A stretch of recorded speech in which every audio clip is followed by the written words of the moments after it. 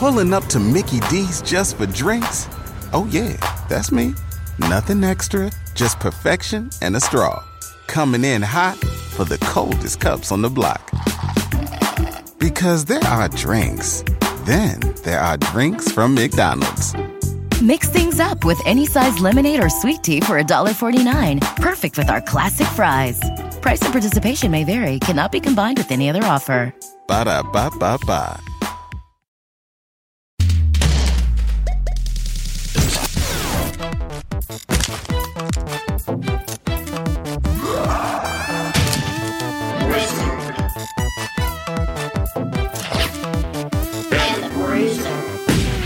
Hello, everybody. It's your evil wizard, Holden McNeely. Oh, falling off the tower. Oh, I got impaled by a spike, like in my earlier career. And it is I, your regal Count Dooku bruiser, Jake. I'm very tall and old, and I'm definitely really fighting. You're not just seeing a bad Photoshop CG head of me as I flip around, doobly-doo. The Trade Federation and the Sith will be reborn. And it is I, Dracula. Oi, governor, I'm from jolly old England, and that sure is Dracula. What? Now get into this Wicker Man, for now light you on fire. Oh, my God. Oh, we should have just done a Wicker Man episode. Holy shit. I am so excited to watch the Nick Cage Wicker Man now that I've seen the original. By the way, we're doing an episode on Christopher Lee. Welcome to the Wizard and the Bruiser. It has been a hell of a week. I shed the blood of the Saxon man. I shed the blood of the Saxon man. This was just such a fun one because of the range of media we got to consume, from like schlocky horror films to Lord of the Rings and Star Wars to metal music. So much fun, and I greatly appreciate it. Also, this is a Patreon-sponsored episode. Tyler Folis, thank you so much for your patronage. Thank you so much for sponsoring this ep. Here it is. I'm a part of a little podcast group / YouTube channel called Threat X3 Productions, and we have a bunch of podcast episodes and content out. I mainly manage the Discord, but appear in the show from time to time. We cover most aspects of consumable entertainment and have some very interesting topics and conversations. We're small, but I think we have potential. The YouTube and Discord channels are under Threat X3 Productions. That's Threat X3 Productions. Thank you again, Tyler. So, one of the things that, I really think about, having consumed so much Christopher Lee media and watching so many interviews, is the dude is such a crazy class act in a way that, is almost, he's a larger-than-life figure. When you think about a guy who's played, quote-unquote, heavies his entire life, who has been just so steeped in genre fiction, but is also tied to, European royalty and the military and, acting and, the grand traditions of stage and screen and all of this. But just every single interview I've ever seen him do, he knows his stuff. He doesn't act like he's really better than his material. And, he'll just go ahead, even in his 80s, just, start correcting people when they start quoting, Tolkien wrong. He knows his shit. He's not, the kind of guy that's, playing, doing an interview and being like, oh, I don't know, it was some space thing. I did it for the money. I don't, he's always just well, you see, Count Dooku wanted to become the apprentice, for there must only be two, and his betrayal is what informed the performance. And he is committed. He does not speak down to his fans, and everything from the occult to fantasy to military history to the craft of acting, he is so sincere. And just really, just gives off the kind of grandfatherly vibes that just, really makes him an endearing figure. That's what, really stuck with me. For me, personally, I'll give my gush, because I do have a bit of a gush for Christopher Lee, and I think that would really just be my love for him as Sauron in the Lord of the Rings films. Saruman, oh my God, how dare I? Sauron's just the big dumb eye. Saruman's big dumb eyeball. He's in the tower, he's raising the Uruk-hai, he's getting shit done. The wizard battle, it's one of the coolest parts of the whole thing. Either way, Saruman was great in the role. I was obsessed with those movies at a point in time, and I got the extended DVDs, and I watched all of the appendices, like making of stuff, and I was struck at just how wonderful it was that Saruman, played by Chris Lee, that Chris Lee himself was this massive Tolkien fan, the only person on the set that actually had met Tolkien in real life. He reads the books once a year, and although he did, of course, really want to play Gandalf, we'll get into that when we get there, but he still just was so happy to be a part of that production, so thrilled to be there. It was such a dream come true for him, and I really connected with that and just loved that that was the case, to the point where he was a resource on set to the people, because he was so knowledgeable of the text that he would actually make little corrections and things like that, and was like a real useful person there outside of just his performance. And I really loved that, and he really stood out to me for that reason. And that's my Christopher Lee is Saruman, really, up until this point. Now I've seen The Wicker Man. He was fantastic in that movie. That's a great film. So weird. I don't know if I'd say great. There's a lot of bizarre, especially the nudity in that movie is just real, and it's also like almost a musical for like half of it. It's the tree has the branch has the fruit, the fruit becomes the man fucks his wife, the wife becomes a tree. It's super it's creepy. Very weird. It's super creepy and weird, but he's really great in it, and I think that it goes places. I really enjoyed, especially like the final about half an hour of that movie. Like the May 1st festival, I thought was really well done.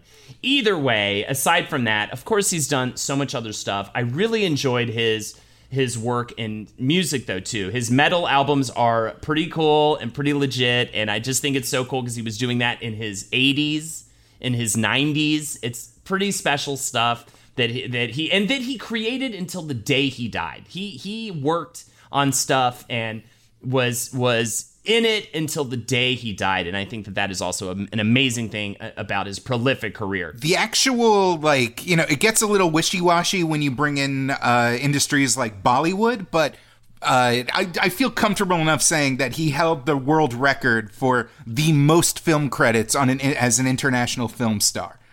Close to 300 films to his name, which is insane. And the fact is, he was down. He was game. He just liked to work. He just liked to be in it. He would show up to festivals. He would show up to conventions. He would, just reams of interviews because he was willing to sit down with everyone. Hell, we even have footage of him sitting down with Travis Irvine, friend of the show, which is so funny. Should we get into this? Yeah, we're not going to get into it, but just with Lloyd Kaufman from Troma. It's pretty amazing. You can go look that up. It's pretty hilarious. Either way, I think we should just dive right in because I got a ton to cover here because this man had a very long life. This man who died at 93 literally never stopped doing shit doesn't mean we have a lot to cover. As an actor, as a war person. Is that a word to use? As a soldier? There's soldiers, there's veterans, there's officers, And then there's me, the war person. I'm just the guy that likes to sit back on a lawn chair and enjoy my wars.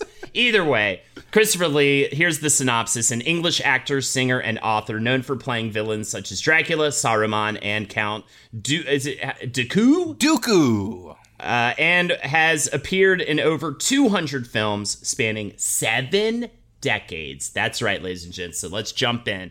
Born in Belgravia, London, to a father who was a lieutenant colonel of the 60th King's Royal Rifle Corps, and his wife, Countess Estelle Marie. Lee's father fought in the Boer War and World War I. His mother can be traced to Charlemagne, who's going to come back into the picture later in the medal years. He's already got, the advantage because his mom is an actual, Italian countess. Yes, an actual Italian countess. Charlemagne was the king of the Franks, king of Lombards, and the emperor of the Romans, responsible for uniting the majority of Western and Central Europe in the early Middle Ages. And Countess Estelle, as you mentioned, a true countess.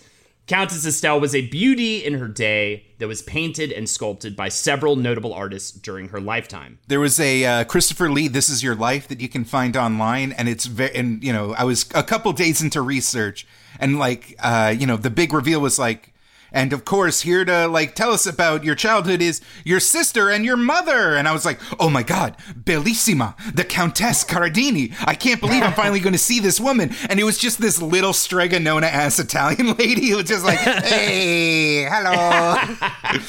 She wasn't even like, her family was from Italy. She like can date it back to Italy, but she had like a regular English accent. She was just like, oh, how's it going? I was just like, oh, okay. So at 4 years old, his parents separated and divorced a couple of years later, and the mother moved him to Switzerland, and he was enrolled in Miss Fisher's Academy at Terre-Tet, and he performed in his first role there as Rumpelstiltskin, which is cute. Aww. And he already was talking like this. Give me, I will spin it and weave it into gold. If you guess just my a name. 6 foot tall, tiny man. Absolutely. So they end up going back to London after a spell, and Lee attends Wagner's private school in Queensgate, and his mother married a banker. At 9 years old, he was sent to a prep school in Oxford called Summerfield School, where he continued with acting. And that was like one of those like Oxford feeding schools, like a boarding school. This was like one of those famous boarding schools where they definitely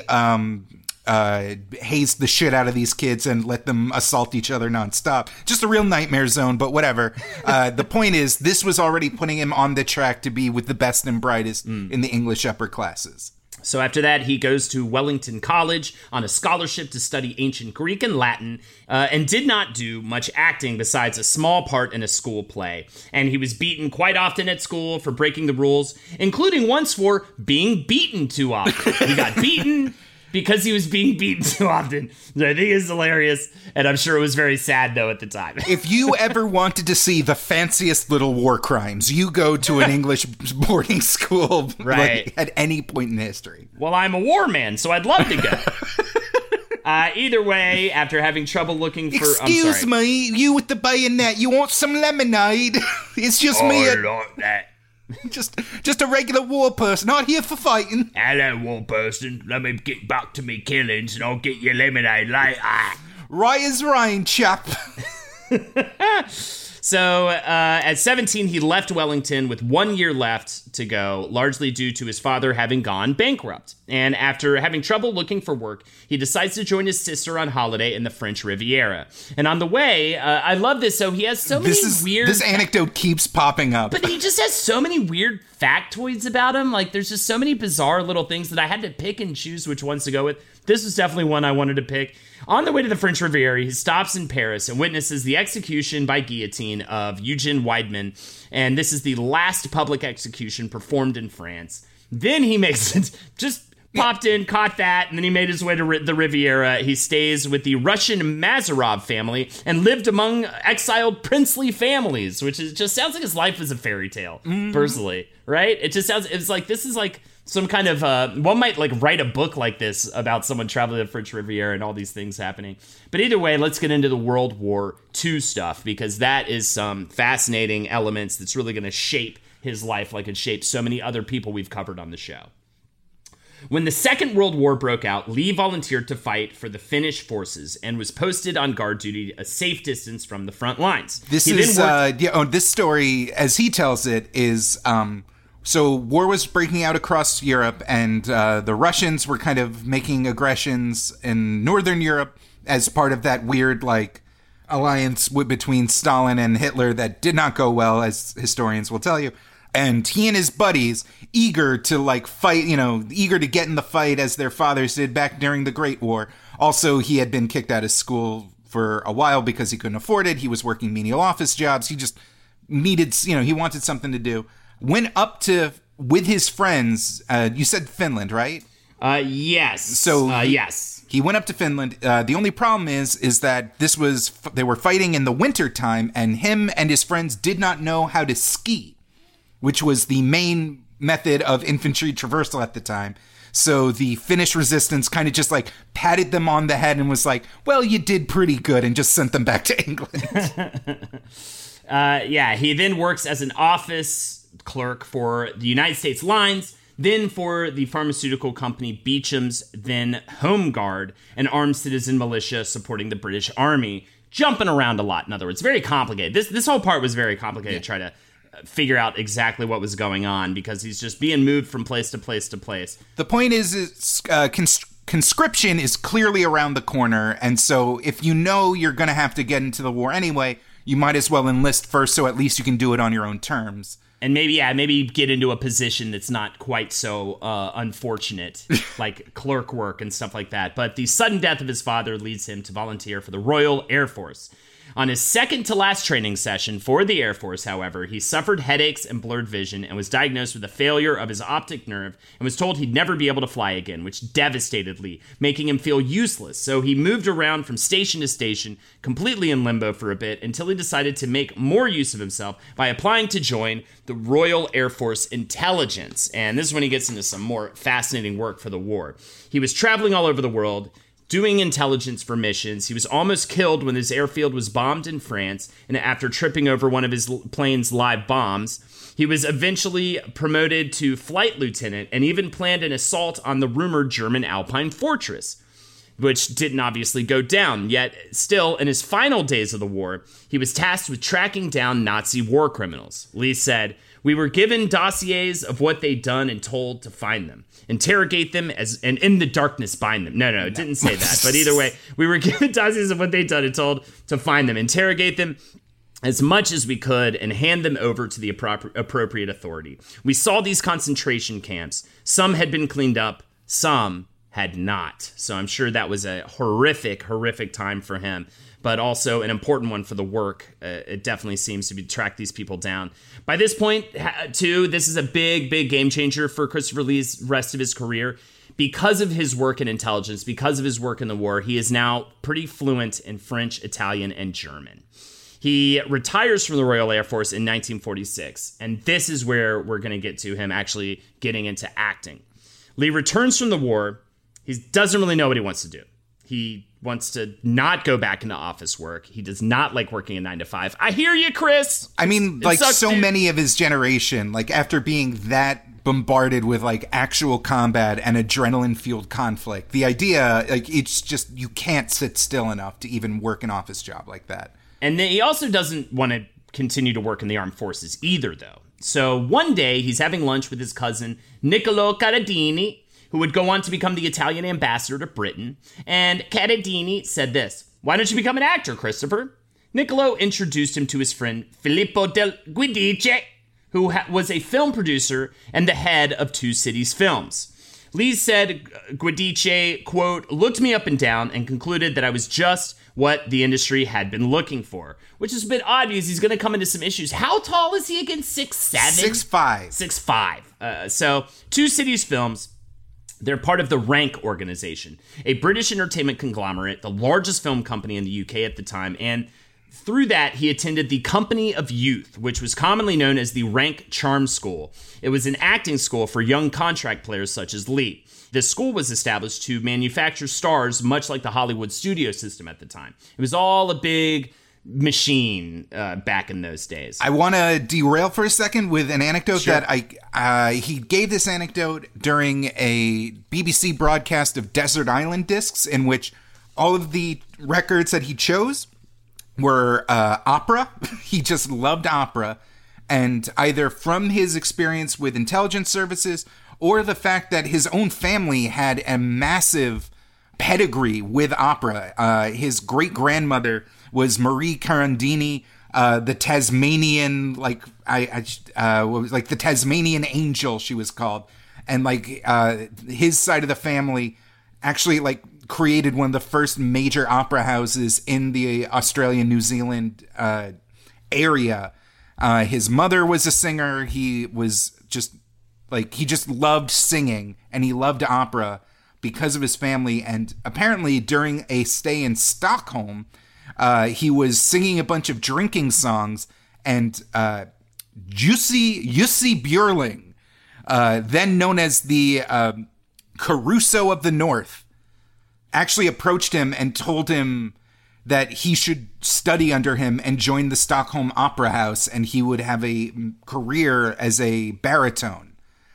But at the time, he was dead broke, and he was told that he would not be able. His his room and board would not be paid for by the opera house. So he regretfully had to turn it down. And he claims that's one of his biggest regrets, that the love of singing and the quote unquote gift of the instrument of his voice was never utilized to its fullest extent. And so from that day forward, he just held a torch for his would have been opera career.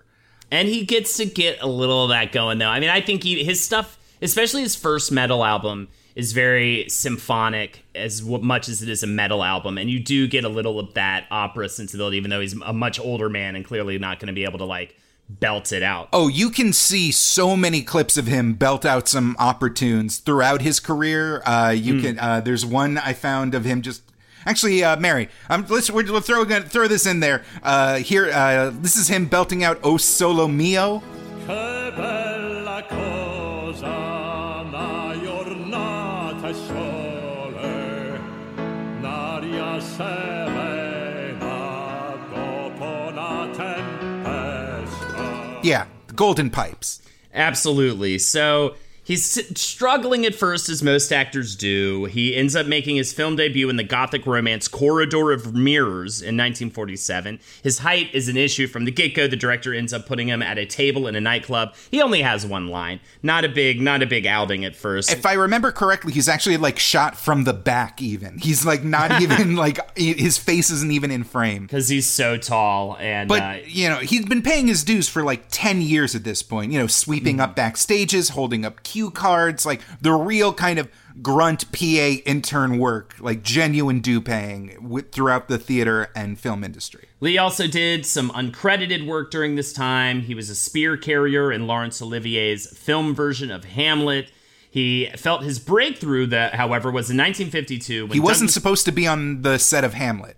Oh, really? Yeah, in the same interview where he talks about his Desert Island Discs, he talks about how he just wanted to see Olivier on set and was brought in through a back door. And as all the extras were clambering in, he kind of just stood on the stair. Grabbed a spear really quick and was just I'm a spear carrier. And they're you don't have to say what you are in the scene. You just carry the spear. I'm sorry. Spear carrier here. It's all the extras are yelling lights, lights, lights, and you can see a young Christopher Lee in the mix in that movie.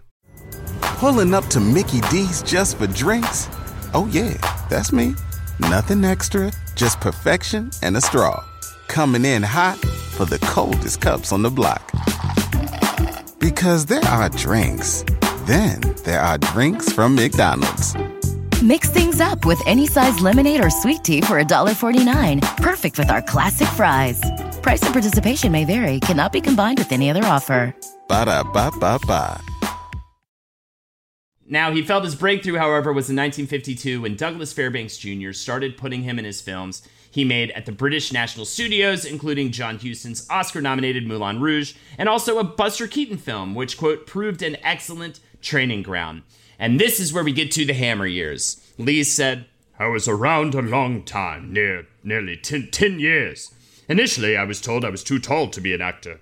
That's a quite fascist remark to make. It's like saying you're too short to play the piano. I thought, right, I'll show you. At the beginning, I didn't know anything about the technique of working in front of a camera. But during those 10 years, I did the one thing that's so vitally important today. I watched, I listened, I learned. So when the time came, I was ready, oddly enough, to play a character who said nothing. Referring, of course, to Frankenstein's monster, this first Hammer film production. Let's give a little background on Hammer films, shall we? This was definitely interesting to me. Hammer's like British Troma almost, or like... it's a little... in a way it is, but it's also like a little more mainstream. A little more It's kind of meets in the middle of the Universal Classic Monsters meets Troma, kind of in a way.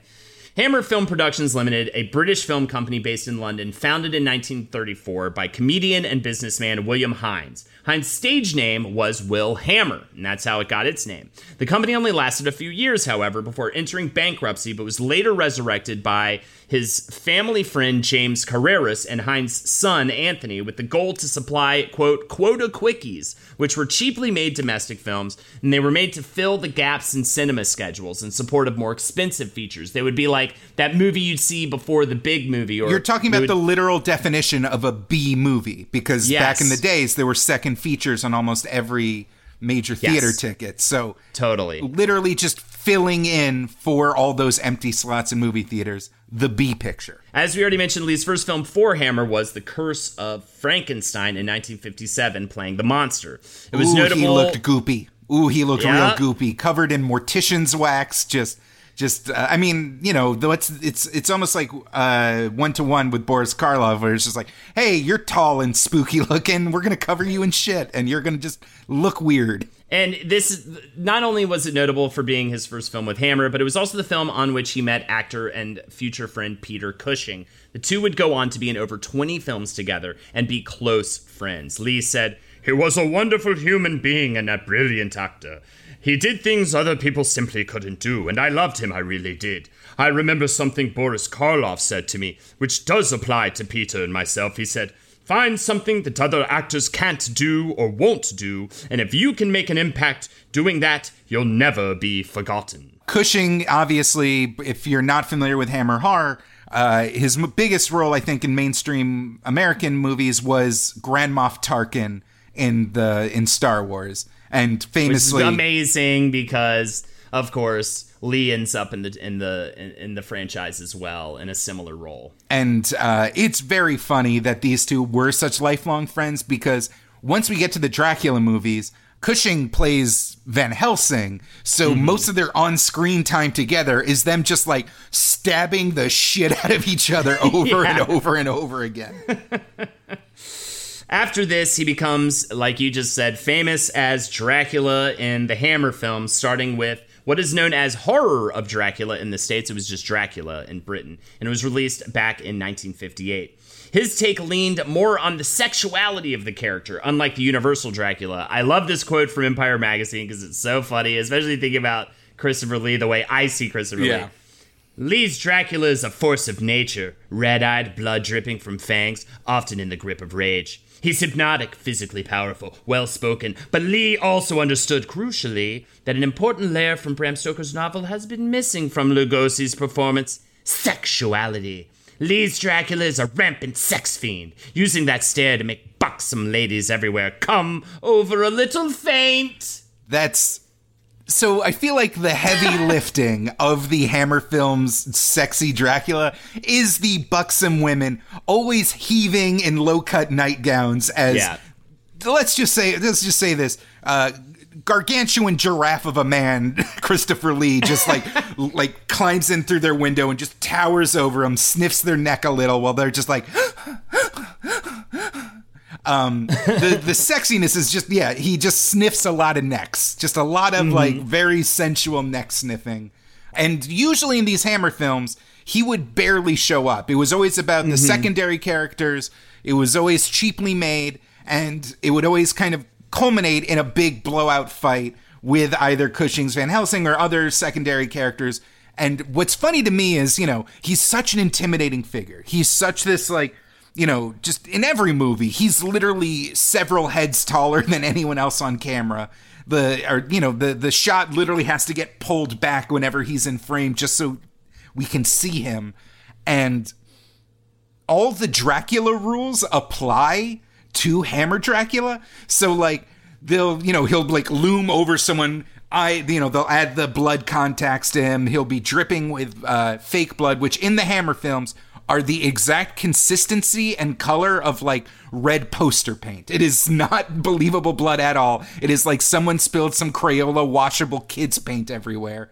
And then someone will just like literally hold up two candlesticks in the shape of a cross and will be like, oh fuck, never mind. Yeah, ooh, owie. Like, it's like when you think about it, Dracula can be killed by anyone with a wooden stick. Like in the Hammer films, it always culminates in that. And so Lee quickly comes to resent playing the character and being known for the character. Hammer gives very little to work with, as you said, and even Lee said he refused to speak any dialogue from the script in the second film. He just like hisses and stuff. The screenwriter does claim there were actually lines in the script, but Lee said, I read the script and I said, I won't say anything in this picture. I can't possibly say these lines. They're not only unsayable, but they'll have everybody rolling about for the wrong reasons. He talks a lot about how delicate it is to actually get horror across and how he feels like Hammer failed a lot on stuff, but he does become iconic. After that, however, Lee also claims that he was emotionally blackmailed into playing Drac in the other I'm glad films. you have this. Yeah, he said the Hammer people would call him up and say, think of the people you're putting out of work. That's the only reason I did the last few Draculas. Like, they would essentially just be like, we already sold it. We already sold it saying that you were going to star in it. You have to do it. All these people got to work. All this kind of stuff. He said, that's the only reason I did the last few Draculas. I didn't want to be the reason for 100 people not working. So he plays Dracula in 7 films for Hammer. He plays Dracula in some other films as well, but most notably the Hammer movies. And I'm sorry, are you talking about the French comedy My Uncle is a Vampire? Yes, I'm talking about the French comedy My Uncle is a Vampire, which we did watch clips of during our Patreon study session, Sunday, 5 p.m., $15 there. Either way, he needs to get out from under the shadow of Dracula and become his own man as an actor in both Britain and eventually Hollywood. Lee continues to play heavies, though, for Hammer and others. And at least, if nothing else, I think he's always going to be known as being a heavy. I mean, Saruman, Dooku, Dracula, he's always kind of on that side. And the villain in Wicker Man, I mean, he's always on that side of things. But still, just wanted to not just be Dracula, and especially not B-movie Dracula.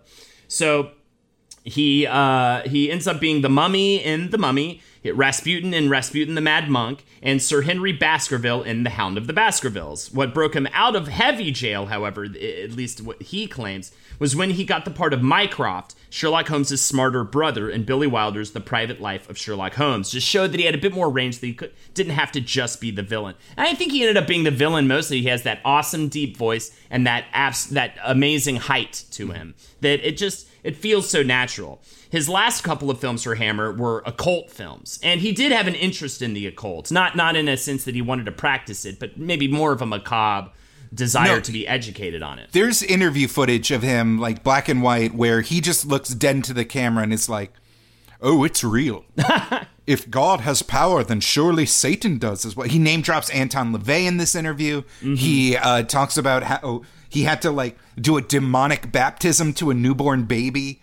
And before they started for a movie, obviously, and before they started shooting, he asked the parents, are you okay with this? And the parents are like, yeah, whatever. And he was like, truly society is lost. And because of his, tie to the macabre, he got a lot of fan letters. He kind of dealt with that community a lot and took it very seriously. Yeah, he later in life would tell people, do not practice the occult. It is dangerous. It is not a thing to be trifled with. And, I'm not an advocate for occult practices. So the movies he becomes known for, though, are The Devil Rides Out, which is considered by many to be Hammer's crowning achievement. I want to check it out. It's this creepy occult movie. And To the Devil, a Daughter. Then there's the unfortunate Fu Manchu movies that womp, womp. Jake and I definitely watched a couple. I mean, times have changed. And He is in bad stereotype makeup, but I will, at least will say he didn't try an accent or anything like that. He just talks like Christopher Lee. He just is wearing the most ridiculous costume ever. But who gives a shit? Let's move on to The Wicker Man, Lee's personal favorite film he's done, and another big move to break out of the Dracula image, yet still he plays a scary villain. Lee meets with screenwriter Anthony Shaffer, and the two agree to work together. Then Shaffer decides he'd love to make a movie that was like the opposite of the Hammer films, and that it didn't center on, and that it wouldn't center on the occult, it would center on old religion.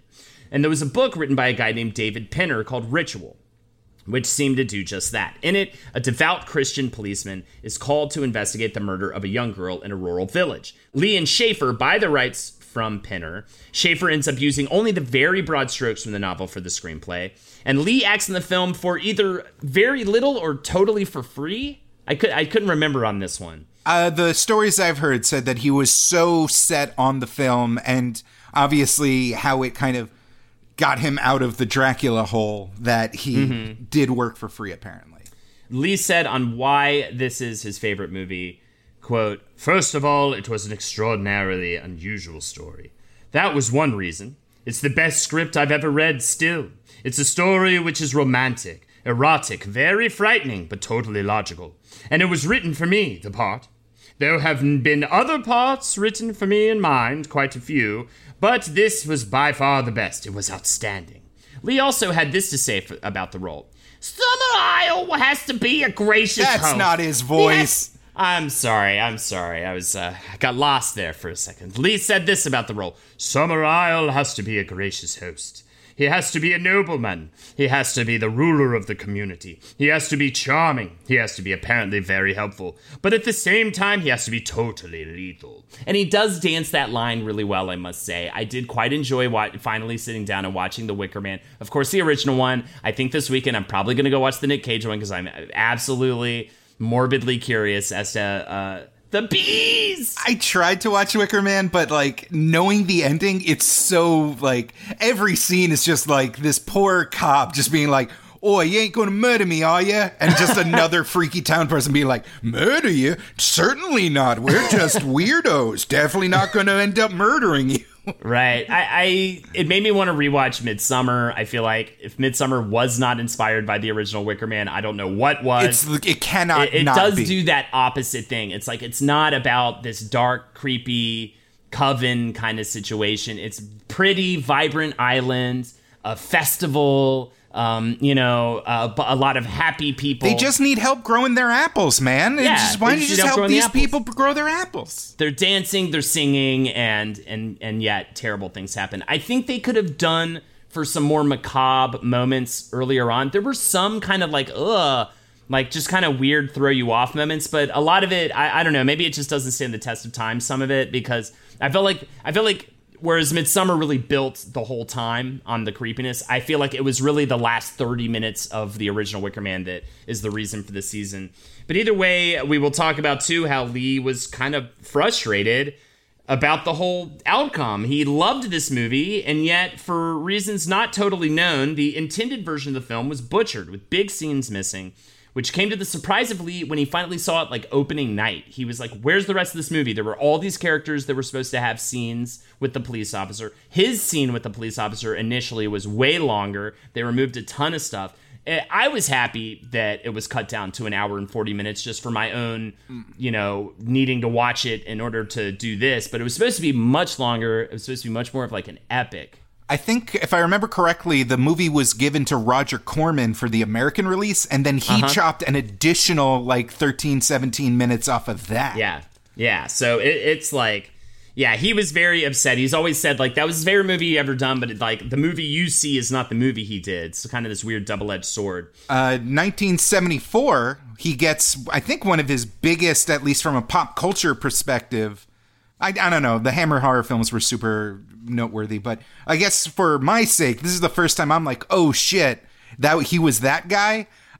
He played Francisco Scaramanga in the Roger Moore film, The Man with the Golden Gun, based on the novel by Ian Fleming, obviously the creator of James Bond, who happened to be Christopher Lee's step-cousin. Yes. I also like that Lee said, I played him like the dark side of Bond. Like, he kind of wanted to play like Shadow Bond was his approach to the character, which is cool. Like, he's charming, he's cool, he's got all these Bond things, but he's just like the anti-Bond. He's like the evil version of that type of person. It's the gimmick with Francisco Scaramanga.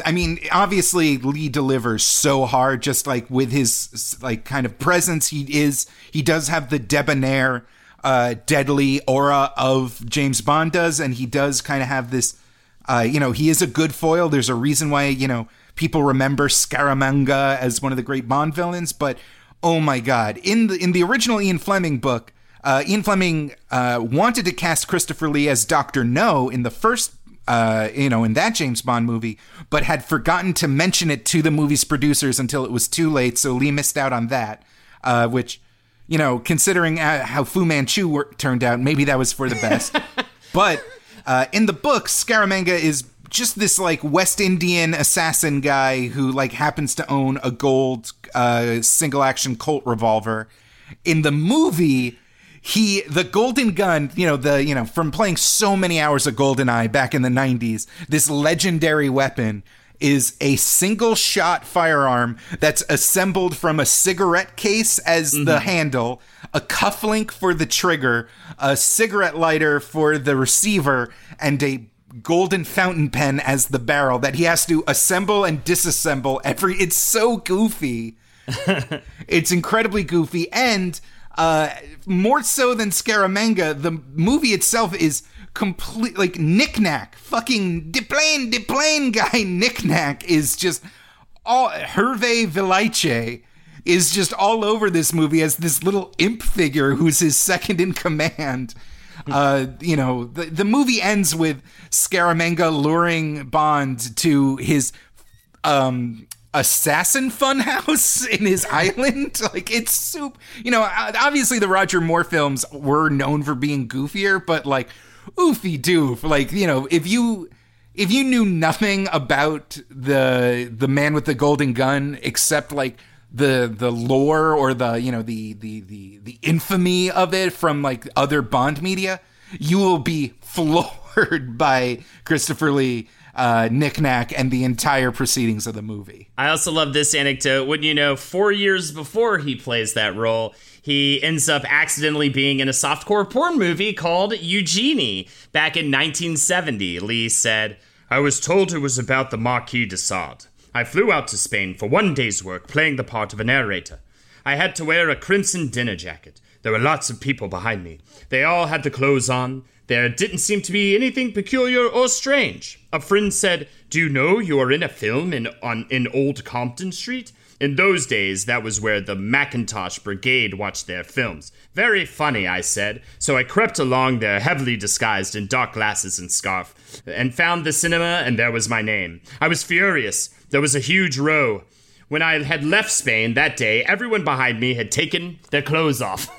So he just came in, did the narrator part, he left, and they all just got to fucking, and he had no idea he was in a softcore porn movie until a year later or whatever it was. Either way, it was time for him to break from the shackles of British film. One more thing before his big move. In 1975, he was promoting one of his movies in Cleveland, probably The Man with the Golden Gun if he was over in America. And his PR person just like said, "Oh, hey, Muhammad Ali is in town promoting the Thrilla in Manila fight. And he's a big fan of yours and would love to meet you." And so in this hotel in Cleveland, he got to just sit down and chat with the greatest of all time, Muhammad Ali. And, he eventually ended up going to L.A. and was watching the fight itself at Hugh Hefner's, the Playboy Mansion. And, it was a big celebrity party. Other famous boxers were there. And at the end of the fight, which Muhammad Ali famously won, a reporter shoved a microphone under Ali's face and said, "Do you have anything to say to your fans?" To which Ali replied, "Yes, I just want to say that I won this fight for Christopher Lee, who I know is out there watching me right now." Wow. And everybody immediately turned and looked at him. And one of the boxers was like, "How the hell did you do that?" To which Christopher Lee replied, "Magic, black magic." And everybody laughed. That's amazing. Insane. I love it. What a life. I know. He had the crazy... I mean, we're just throwing these things out there like they're commonplace, but this is nuts. He had such a wild trajectory. And we haven't even gotten into Star Wars and stuff we're about to, because he's about to move to Hollywood. Lee said, "I became totally disillusioned with the British film industry. Richard Widmark told me, 'You're wasting your time here. They'll always be asking you to play the same sort of characters. You'll get bored, and so will the audience. You must come to the States.' So I did, and my life changed." By the way, he's about to be on SNL with like Aykroyd and those guys. It's completely nuts. His episode of Saturday Night Live is considered one of the greats from that original cast. It's even the opening monologue. He just has this like very, he knows exactly what role he's playing, and he's like, playing up like his very stuffy Britishness. I swear to God, did you mention that one of your favorite like John Belushi things was The Thing That Wouldn't Leave? That is a good one. I don't know if I have mentioned that's from the Christopher Lee episode. That's great. Meatloaf was the musical guest, and he literally brings him on. It's like, "And I implore everyone to bring a round of applause to Meat Loaf." I love it. Yes, this is back in 1978. Lee said, "It was without a doubt the most hilarious experience I've ever had, because I was working with Belushi, Murray, and Aykroyd at the height of their powers.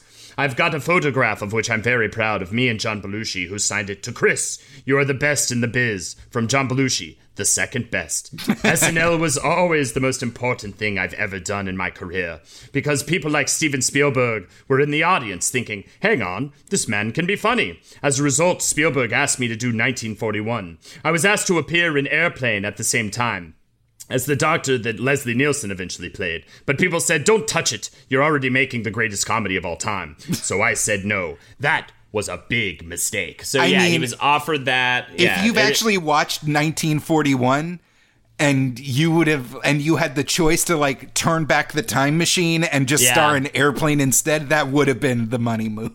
That would have been, but I also can't imagine it not being Leslie Nielsen, so I'm glad he didn't take that role. His first film in America was Airport 77, which I believe is the disaster series that Airplane is based on. Not really. Not really. But it is an airplane disaster series. That one's like the third one in it. Either way, there was just a lot of those kinds of movies coming out, and therefore Airplane had to parody, all of those. Okay, so this is I had to do some wiki diving, but when this came up in the research. So the original, Airport is based on the same kind of series of books and written works of a guy named Arthur Haley, who also did I believe it's called like 0 Hour or whatever, the thing that did inspire the former Air Force guy has to fly a plane after everyone gets sick from the fish meal. Right. And Airport was another thing he made along the similar vein. And Airport 77 was not, the original author was not involved, but it was definitely part of that same... Yeah, it was calling, this is the 1977 reboot of that classic disaster film. But that one in 77 involves a 747 airliner that sinks to the bottom of the Bermuda Triangle, and the crew has to escape from the ocean. Yes. So it's more kind of ocean-based, which is fun. I had to waste my time looking that up, and now I had to waste your time telling about it. Yeah, exactly. Pulling up to Mickey D's just for drinks? Oh yeah, that's me. Nothing extra, just perfection and a straw. Coming in hot for the coldest cups on the block. Because there are drinks. Then there are drinks from McDonald's. Mix things up with any size lemonade or sweet tea for $1.49. Perfect with our classic fries. Price and participation may vary. Cannot be combined with any other offer. Ba-da-ba-ba-ba. Through the 80s and 90s, Lee gets steady work in Hollywood, most notably in the film Jinnah as Muhammad Ali Jinnah. Not noteworthy, actually. Well, it's noteworthy for Lee himself. He plays the founder of Pakistan. He felt it was his best performance as, quote, an incorruptible man of great integrity and vision. Oh, I'm sorry. An incorruptible man of great integrity and vision. It's notable for our episode because he does believe that is his best work. And so I definitely want to check some more of that film out. But the controversy of him, the man was in his 70s at the time. I'm not going to ding him, but the idea that he was doing brownface playing this famous Pakistani Muslim leader, it was too hot to get wide distribution. So even though he acted his balls off and he played for the first time a true historic hero in a film and not a devil worshipping Dracula man, and he holds it very close to his heart, Jinnah did not make waves in the greater film world. I had never heard of it, so I believe you there. Either way, possibly his most famous role, Lee plays Saruman in the Lord of the Rings trilogy. Lee said, "At the time I read it, I wanted to play Gandalf. Who wouldn't? But they thought I was too old. So I played Saruman, which is in many ways immensely important, because Sauron is just an eye, so Saruman is the one and only total adversary of the Fellowship. Everything that happens, he's responsible for. He was, however, puzzled when he did not appear in the theatrical release of the third film. He did end up showing up in the extended version, but he was just like, nobody wanted to know what happened to my character. Everybody wanted to know what happened to his character. I'm at the top of this tower, everything's going to shit, and then we start the third movie, and I'm just not even in the picture. And I do love his scene. It has a lot of symbolic importance as well that it completely flew over my head, that Peter Jackson, we're going to get into it, but that Peter Jackson is the last one to stab him through the heart with a wooden stake, because Peter Jackson was such a huge fan of his Hammer Dracula work. Well, are you about to tell that anecdote? I am about to tell that anecdote. Oh boy. Before I get, it's a long one too. It's a long quote, but I love this story. It's so beautiful. Jackson has some really beautiful quotes about Christopher Lee, just all told. But either way, I think we mentioned it already, but I just want to maybe re-say it if we hadn't. Lee reread the Lord of the Rings trilogy every year. He could quote entire passages. And you also have Peter Jackson, which is so funny because Lee's this huge Tolkien fanboy. Peter Jackson is this huge Christopher Lee fanboy.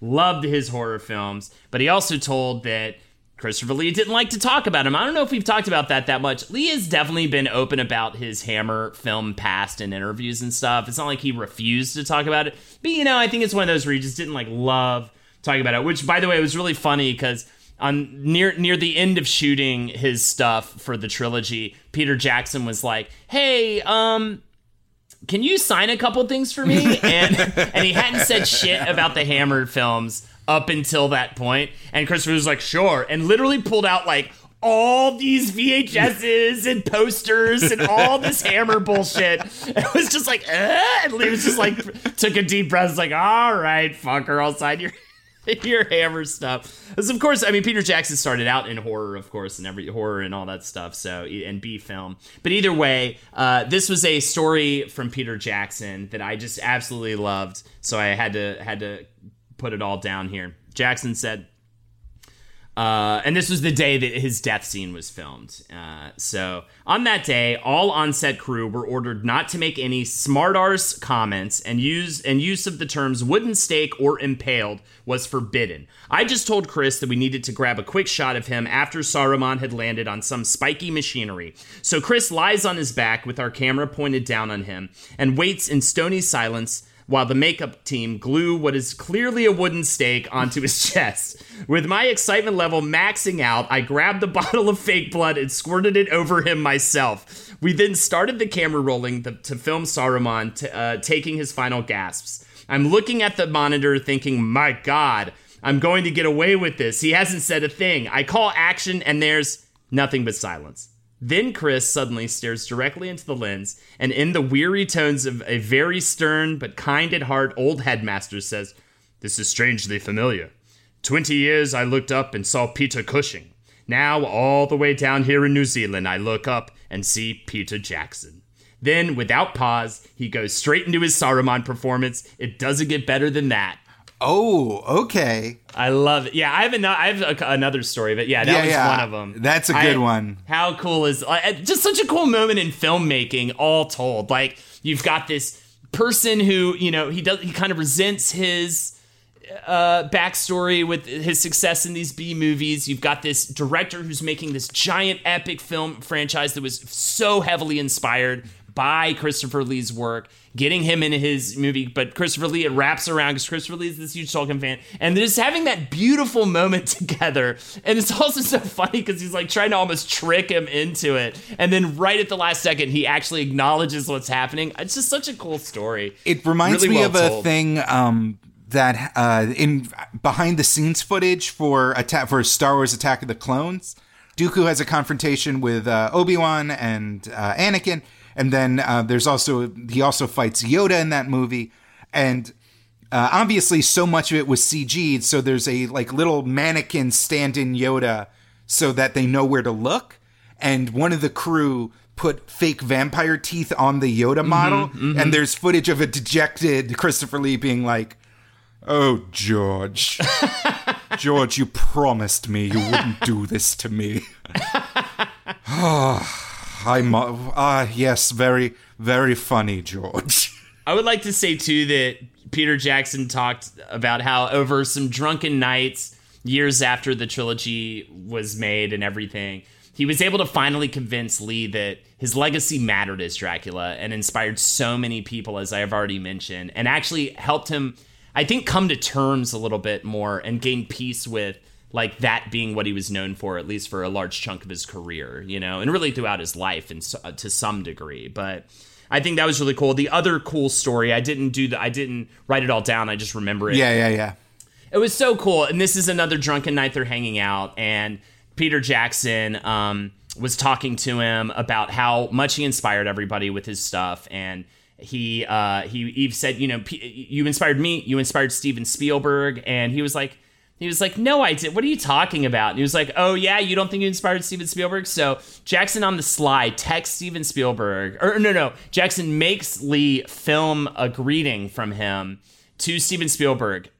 Peter Jackson then emails the video to Spielberg, hoping that during their meeting they'll hang out. He has to convince Christopher Lee to sit down for one more drink with him before they depart for the evening, just hoping Spielberg will get back to him. And at the very last minute he does. And he shows Lee this video from Steven Spielberg gushing about how much he inspired him and just how amazing of a performer he is and how much he loves Christopher Lee's work. And it was just this like, and Lee's like dumbfounded, like cannot believe he's had this effect on people. It's just a really beautiful story about a person. I think, you know, whatever happens in your career, sometimes the thing that you're most embarrassed about or what have you, sometimes it has the biggest impact on so many people's lives for good, you know? And so never take for granted maybe some of the goofier things that you might do to make somebody's day a little bit better. Well, it's so the duality of Christopher Lee is the goofiness and the darkness, because the story I thought you were going to tell was there's a video from like the, you know, behind the scenes documentary for Lord of the Rings where they show that Peter Jackson was blocking the scene in which Wormtongue stabs Saruman in the back, and Jackson goes into like an explanation about how, like, you know, he gets stabbed in the back and he has to go like, ah, gah, ooh, ah. And Lee responds by saying, have you any idea what kind of noise happens when somebody's stabbed in the back? Because I do. And that just silenced the entire crew. And if you look at that scene, it's a much more subdued performance of someone whose lungs were unexpectedly punctured.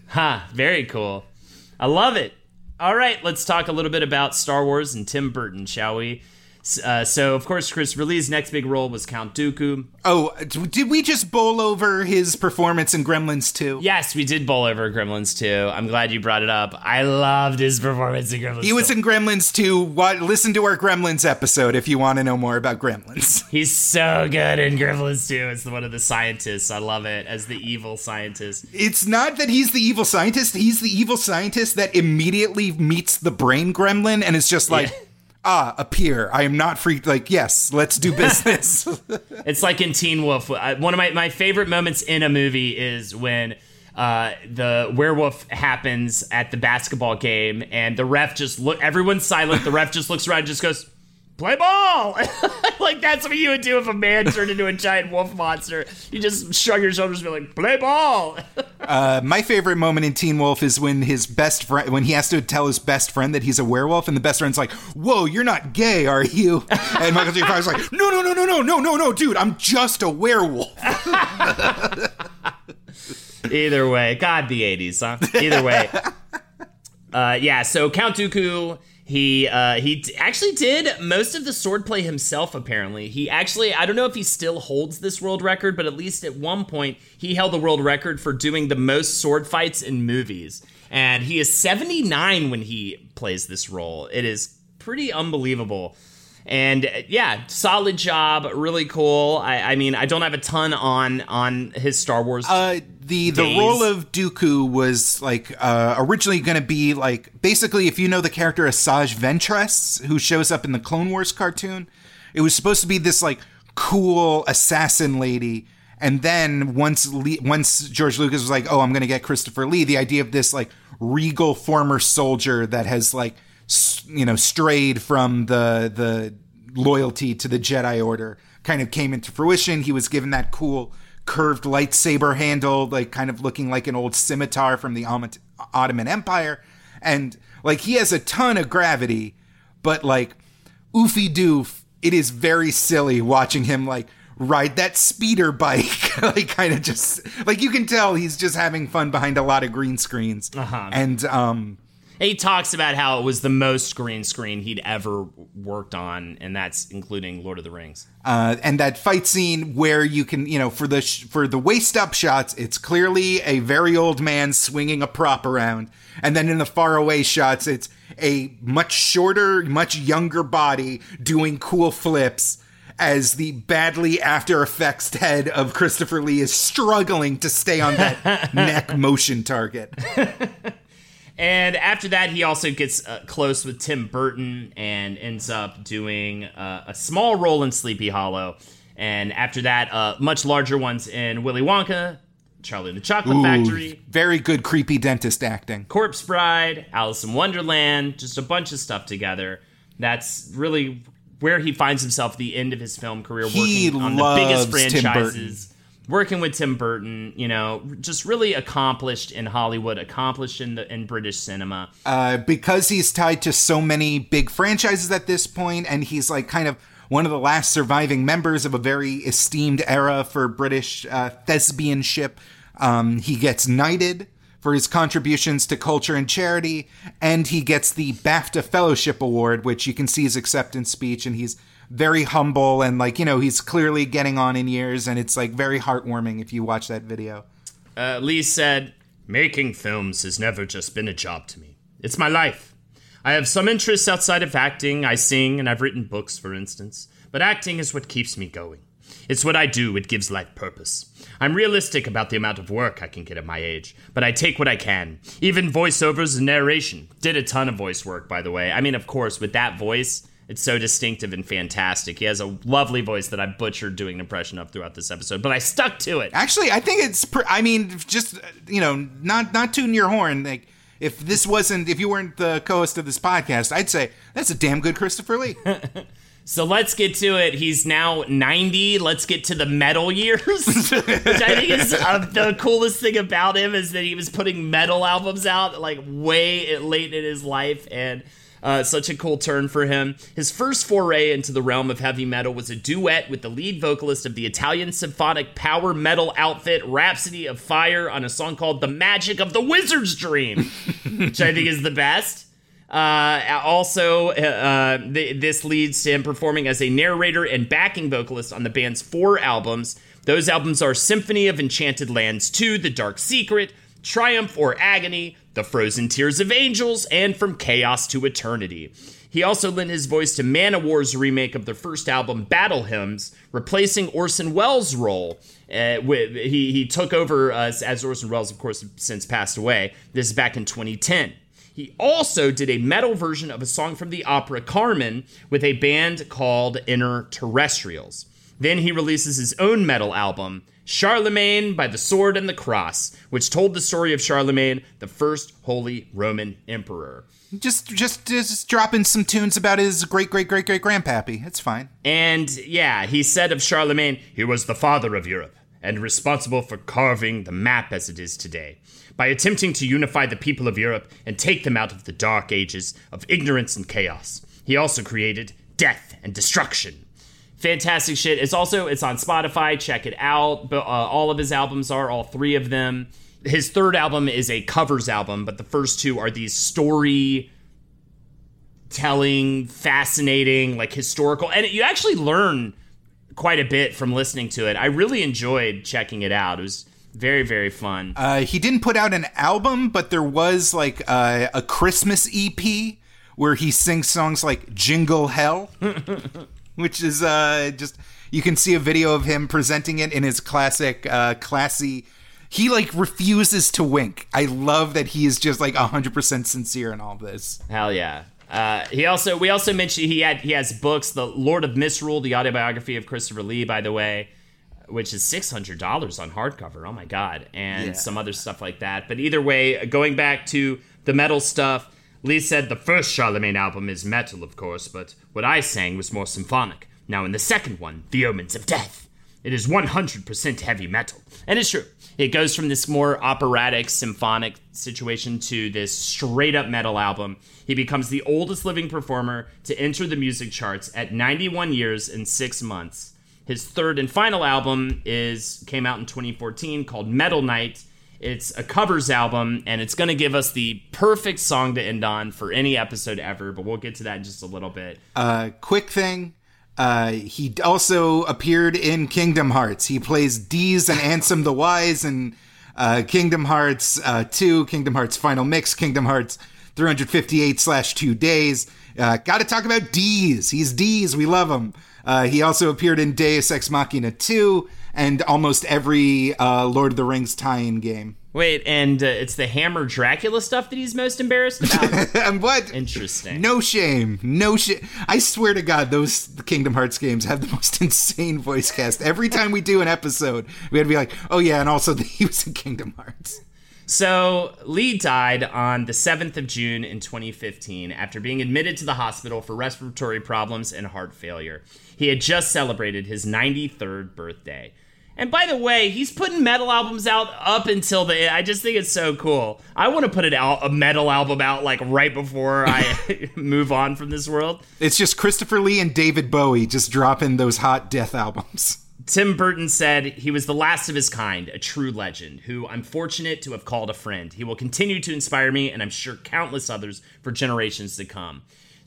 Martin Scorsese spoke out about how they had been friends and talking up until the end and how much he'd miss him. Peter Jackson said there will never be another Christopher Lee. He has a unique place in the history of cinema and in the hearts of millions of fans around the world. An icon of cinema has passed into legend.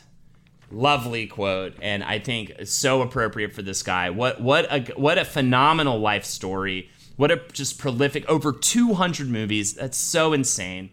And great person to cover because from Star Wars to B-movie horror with Dracula, it's like everything that our show is about. Martin Scorsese's Hugo. Everyone loves Martin Scorsese's Hugo. Everyone loves Hugo. I do actually really love Martin Scorsese's Hugo, but also even a little bit of anime in there with Kingdom Hearts and heavy metal, like nerdy heavy metal. It's perfect.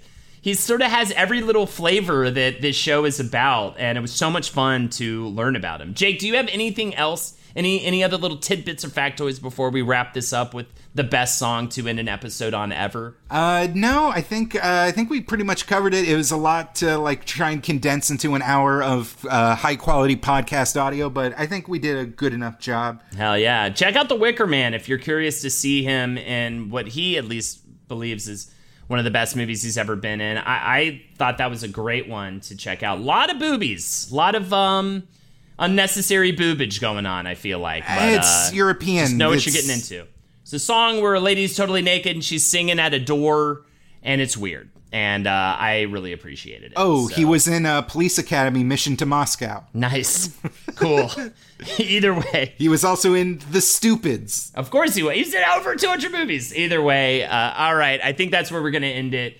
Thank you so much for joining us. If you'd like to follow us further, patreon.com/WizBrew is our Patreon. What do patrons get if they go to patreon.com/WizBrew? For just $5 a month, you get a bonus episode of content every single week. 30 minutes or so of Jake and I talking about the things we like, talking about different subjects. We talked about the recent Twitch drama happening. Good stuff like that. Current events, old events, nostalgia chats, either way. $15 gives you the study session. You join us every Sunday at 5 p.m. ET, and we hang out and cover whatever research topic we are covering that week. We just kind of take a little dip into that research. This past week was watching Christopher Lee movie clips and things like that. Next week's going to be taste testing energy drinks, which is going to be interesting. Either way, it's a lot of fun. And at $25, you get a Patreon shout out. We'll say whatever you want to say at the end of an episode. Jake? Oh, that sounds like a really good way to engage with this great show. Follow me on Twitter at BestJakeYoung for all of my thought droppings.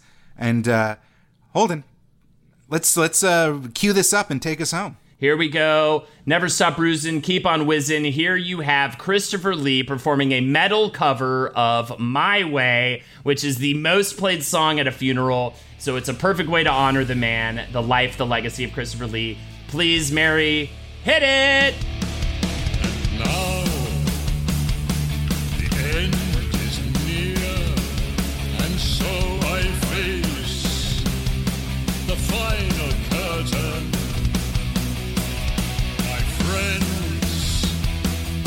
say it clear.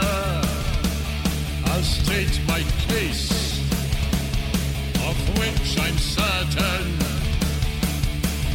I've lived a life that's full. I travel each and every highway, and more, much more than this. I did it my way. This show is made possible by listeners like you. Thanks to our ad sponsors, you can support our shows by supporting them. For more shows like the one you just listened to, go to lastpodcastnetwork.com.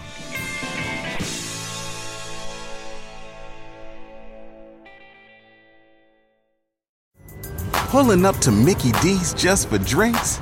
Oh yeah, that's me. Nothing extra, just perfection and a straw. Coming in hot for the coldest cups on the block. Because there are drinks. Then there are drinks from McDonald's.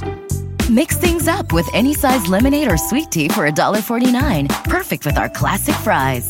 Price and participation may vary. Cannot be combined with any other offer. Ba-da-ba-ba-ba.